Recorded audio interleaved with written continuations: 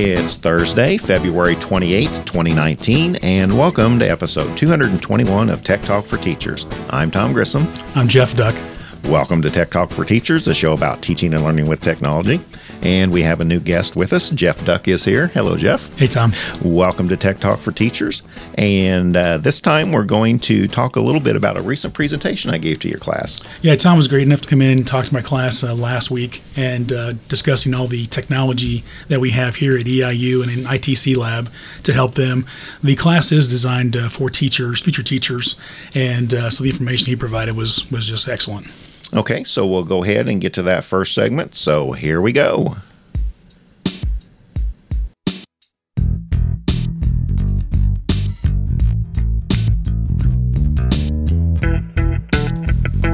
With me today is Jeff Duck, Academic Advisor and Adjunct Instructor here at EIU.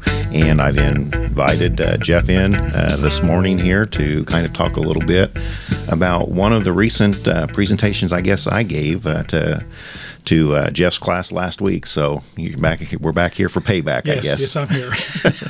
So welcome, Jeff. Thank you. What I thought I would do this morning for our audience is kind of go out there and talk about the presentation I gave for Jeff class. It was if you want to just kind of explain the overview of the course and the purpose and the students involved. Yeah, they're a combination of both transfer and freshman students coming into EIU, and this course is designed to help them identify whether teaching is a profession for them. And so we delve into all kinds of concepts, special education, counseling, advising, everything that they would need to know about whether to determine if they want to be a teacher or not for a profession.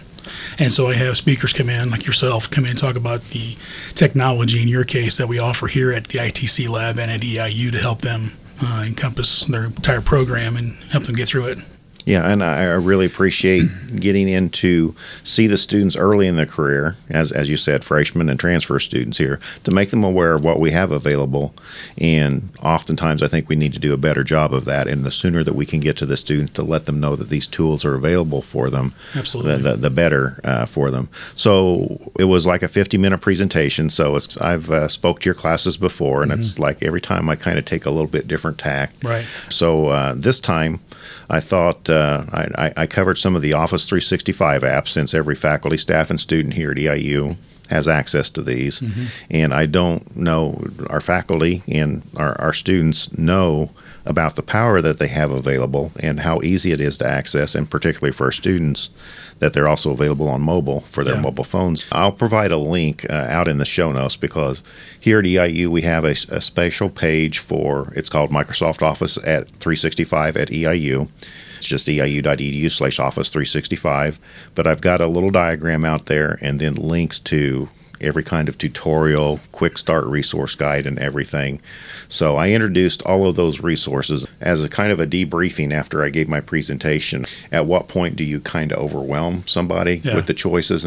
And as I said before, sometimes I'll pick a particular application or app, something that you guys are going through in your class. So just kind of wondered about your thoughts on where we were at this time. Well, I think that it's important to get the breadth of the knowledge and maybe not so much the depth. And that can come later on when a student needs to use a particular program or app, that they can jump into that and learn more about it and actually use it. So in the case of what you did was wonderful, giving them the entire rainbow, if you will, of what we offer at EIU, and say, here's tools that will make you or help you be more successful. Then it's up to you to buy into that and start actually using the technology. That's the bigger question, I think, is how do we get them to go from point A to point B and forward? And part of that is just the buy-in. A student needs to be able to say, this is part of something I can use on a daily basis that's easy to use.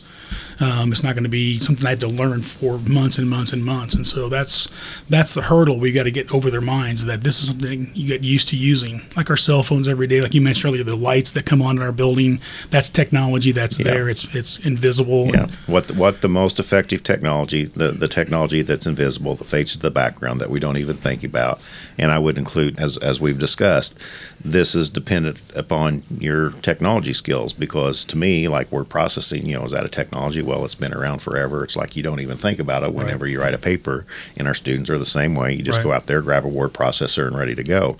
Versus something like Sway. Sway is a wonderful application, and in fact, I just gave a presentation to a history group here on campus. They have an official history journal. It's called Historia. I'll provide a link in the show notes to it. But they were looking for a way to kind of update kind of the text-based journal aspect of it and make it a little bit more fun, I guess, for the students creating the articles. And literally in an hour, I went through, presented Sway to them. All the students had laptops in the classroom, so they signed into their Office 365 account, and we literally went through and made something tangible, something that they could use, and they immediately saw the benefit to it, and they're kind of off and running on that now. That took the impetus of that instructor to come out there and say, hey, what kind of applications and things might fit this particular purpose? And I told them straight up, there's pluses and minuses to, the technology. Sway in particular, it requires an internet connection. So if you don't have, an internet connection, it's kind of useless. It's also dependent upon a user account, so that Sway exists within that student's particular user account, Office 365 user account, and whenever they graduate, that's going to go away. So I encourage them, well, you need to export that Sway to a PDF to have that permanent, because that's kind of the purpose of this, to share with future employers and things like that. That's part of the other issue, I think, too, is that maybe they're not aware of this, but the fact that you mentioned that the technology won't be available to them once they graduate. And so in my case, these are going to be future teachers. What technology are they going to have in the classroom? It's going to vary by school district, obviously. And so that's always going to be a hurdle, I think, for everybody to determine what can I use now that will be available in 10 years. But in the case of Office 365, there is a free, what's called a personal Microsoft account, that when students graduate, they can migrate all their content to that. So in that aspect, that's good because they can continue outside their career. And of course, Office 365 is the de facto standard out there. That they can continue with that. Versus something like our Desire to Learn, our learning management system, that is a very specific, that it's unlikely that they're going to have access to that. Or, it could be any number of things. It could be, it could be Canvas, or it could be Blackboard. There's a lot of different things. Or in the case of Office 365, it could be like a Google School and things. But I'm a firm believer in, teach the concepts. Don't worry about the brands. A cloud-based drive, whether it's Google Drive or OneDrive in Office 365, it's a cloud-based storage location. Teach that skill. Don't say, well, we'll never have this. It's like, it's kind of like, well, don't curse what you have, take advantage of these world-class tools that we have available. And, the other one, kind of the darling that I've, longtime listeners of Tech Talk for Teachers know what a fan of OneNote I am. Because it will adapt to any pedagogy that you throw at it. And as a teacher or as a student collecting that information, it's just a wonderful educational tool. And again, kind of habits of the mind, you can continue that OneNote notebook, throughout your life and throughout your career. So it kind of follows you. I wonder, though, also, too, the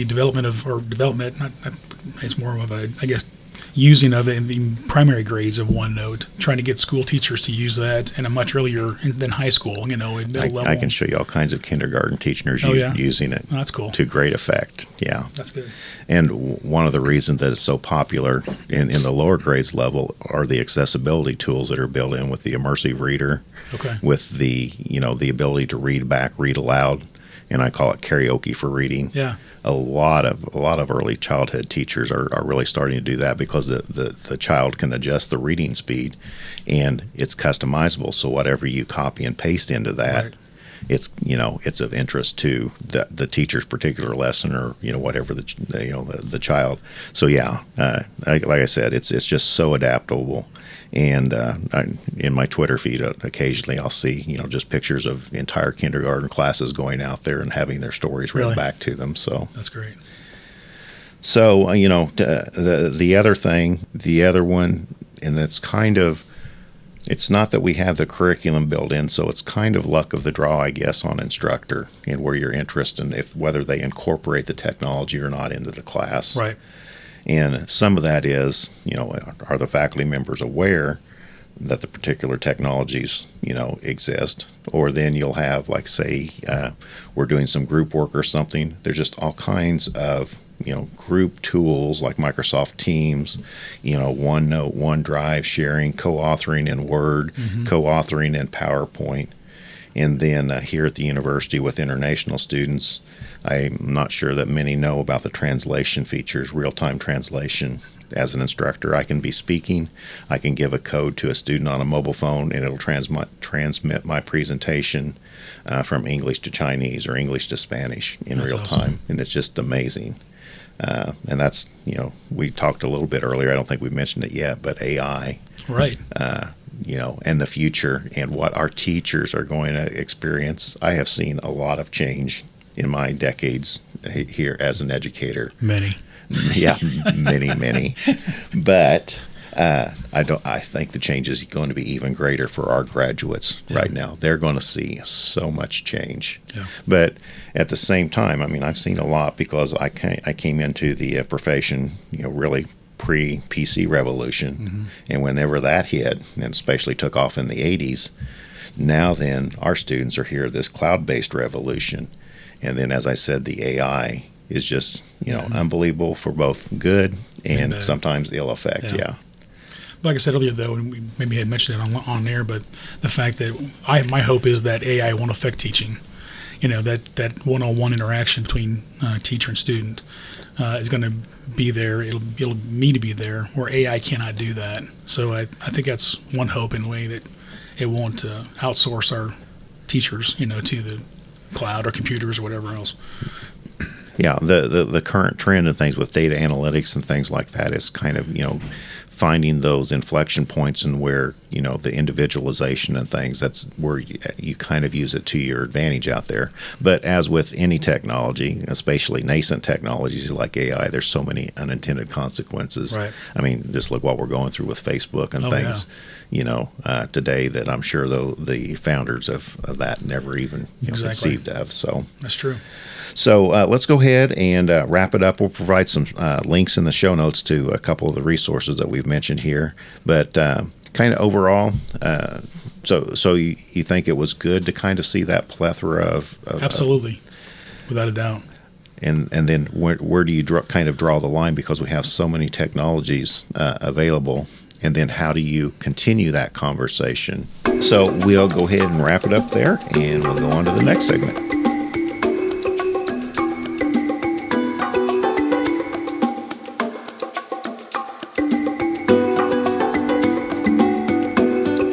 My technology pick of the week this week is something to do that's happening over at Mobile World Congress 2019 in Barcelona, Spain. And there was some big news this week as Microsoft released what they're calling their HoloLens 2, which is their augmented reality headset. And this is something they've been working on for a few years now.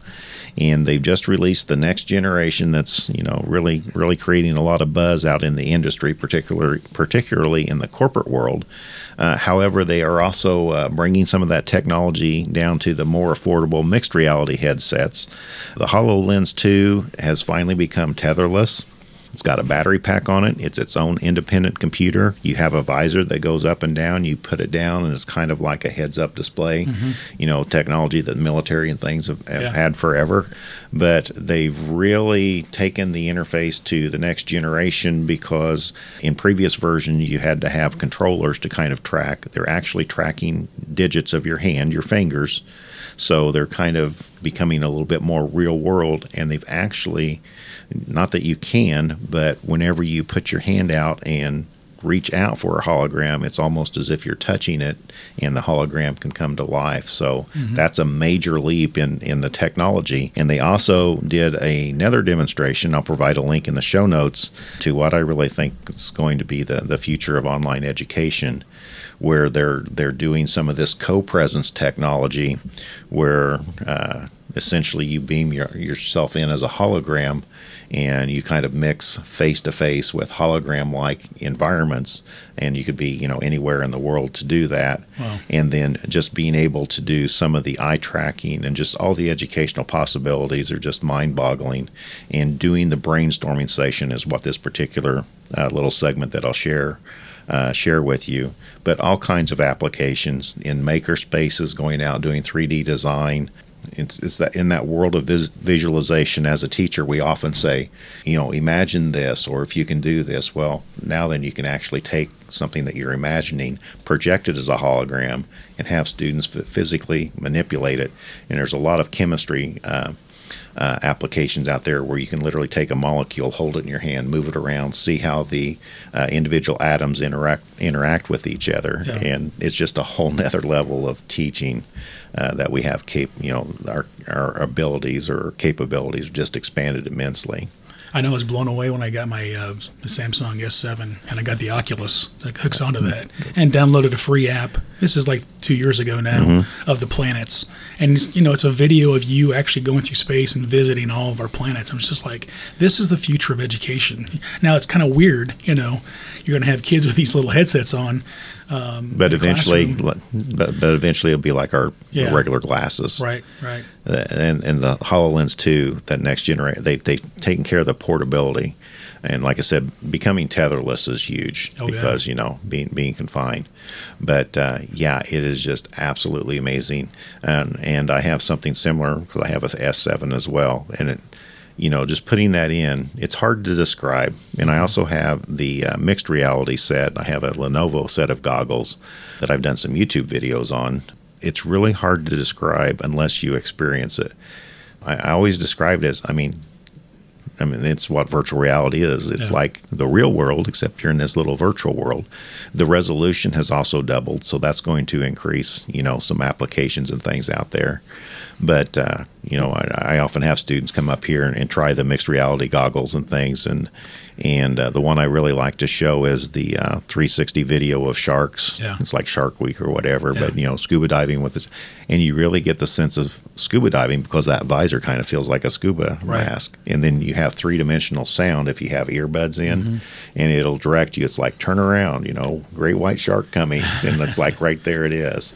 And it truly is immersive. Is that going to increase the infrastructure needs then a great deal for schools and everything else? It's like everything else. The networks, it's back in the days we said, whoever needs more than 640K of RAM, right? And here we are in gigabytes after gigabytes. It's the same thing with network speeds. Yeah. And I don't know if it's planned obsolescence or whatever, but if you just stop and think, we went from HD television, now we have 4K and 8K. Well, every time you step up, you're like squaring the number of pixels that you have to move across the wire. So, but the advantage to that is everything is becoming more and more realistic. Again, scarily so. Yeah. I just saw China had invented, speaking of AI, they've got these newscasters that aren't, people. Right. It's computer-generated graphics, and a reporter will type it in, and then these characters. So you talk about potential like losing jobs and things. Oh, yeah. Our world's about to be rocked with all this, and again, it's going to be a huge problem as technology displaces more and more workers. The society is really there's going to be straining. more and more jobs that'll be new jobs that haven't been created yet for people. That'll be the good thing, and hopefully making more money and whatnot. But that's the hope, I think, for a lot of people. Yeah. Yeah. Is there any with Moore's law about the speed of technology? Is there a coordination with that, with the amount of infrastructure that you need with that? I wonder.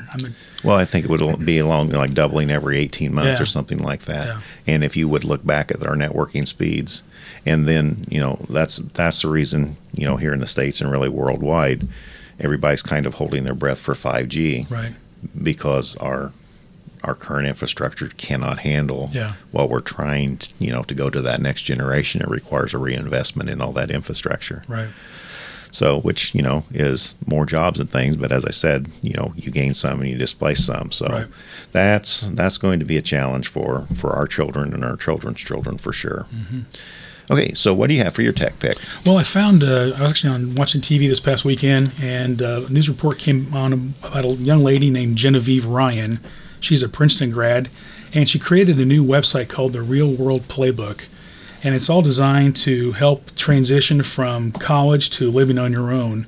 And it deals with all kinds of things about investing, health insurance, how to find apartments and sign a lease and so forth. And I thought I'd teach a university foundations class here at EIU. And I thought this would be a great resource to show the students. And it's totally free to use the website. They do, however, have a 3.5-hour course that parents or faculty could buy for $50, I guess, for the student to progress through the program that they have. But they have all kinds of resources on there that you can go to, and they will link with other resources like maybe a financial calculator, investment calculator, and so forth. So I just think that would be an excellent resource for college students to check out. Okay, and we'll provide a link in the show notes, and I like their little logo here. It's called, or motto, it says, the GPS for adulthood, turn-by-turn directions for the real world. Yeah. And again, as, college faculty and staff, it's like we have to realize that, our students are out there for the first time on their own, and a lot of the things that we take for granted, and knowing it's the first time that they're having to deal with anything. Absolutely. I call mom and dad. Yeah. Hey, Dad, send more money. That's right. But they have the modules on finance, health, living, work-related, and government-related. So we'll have to check that out. All right. Thank you very much.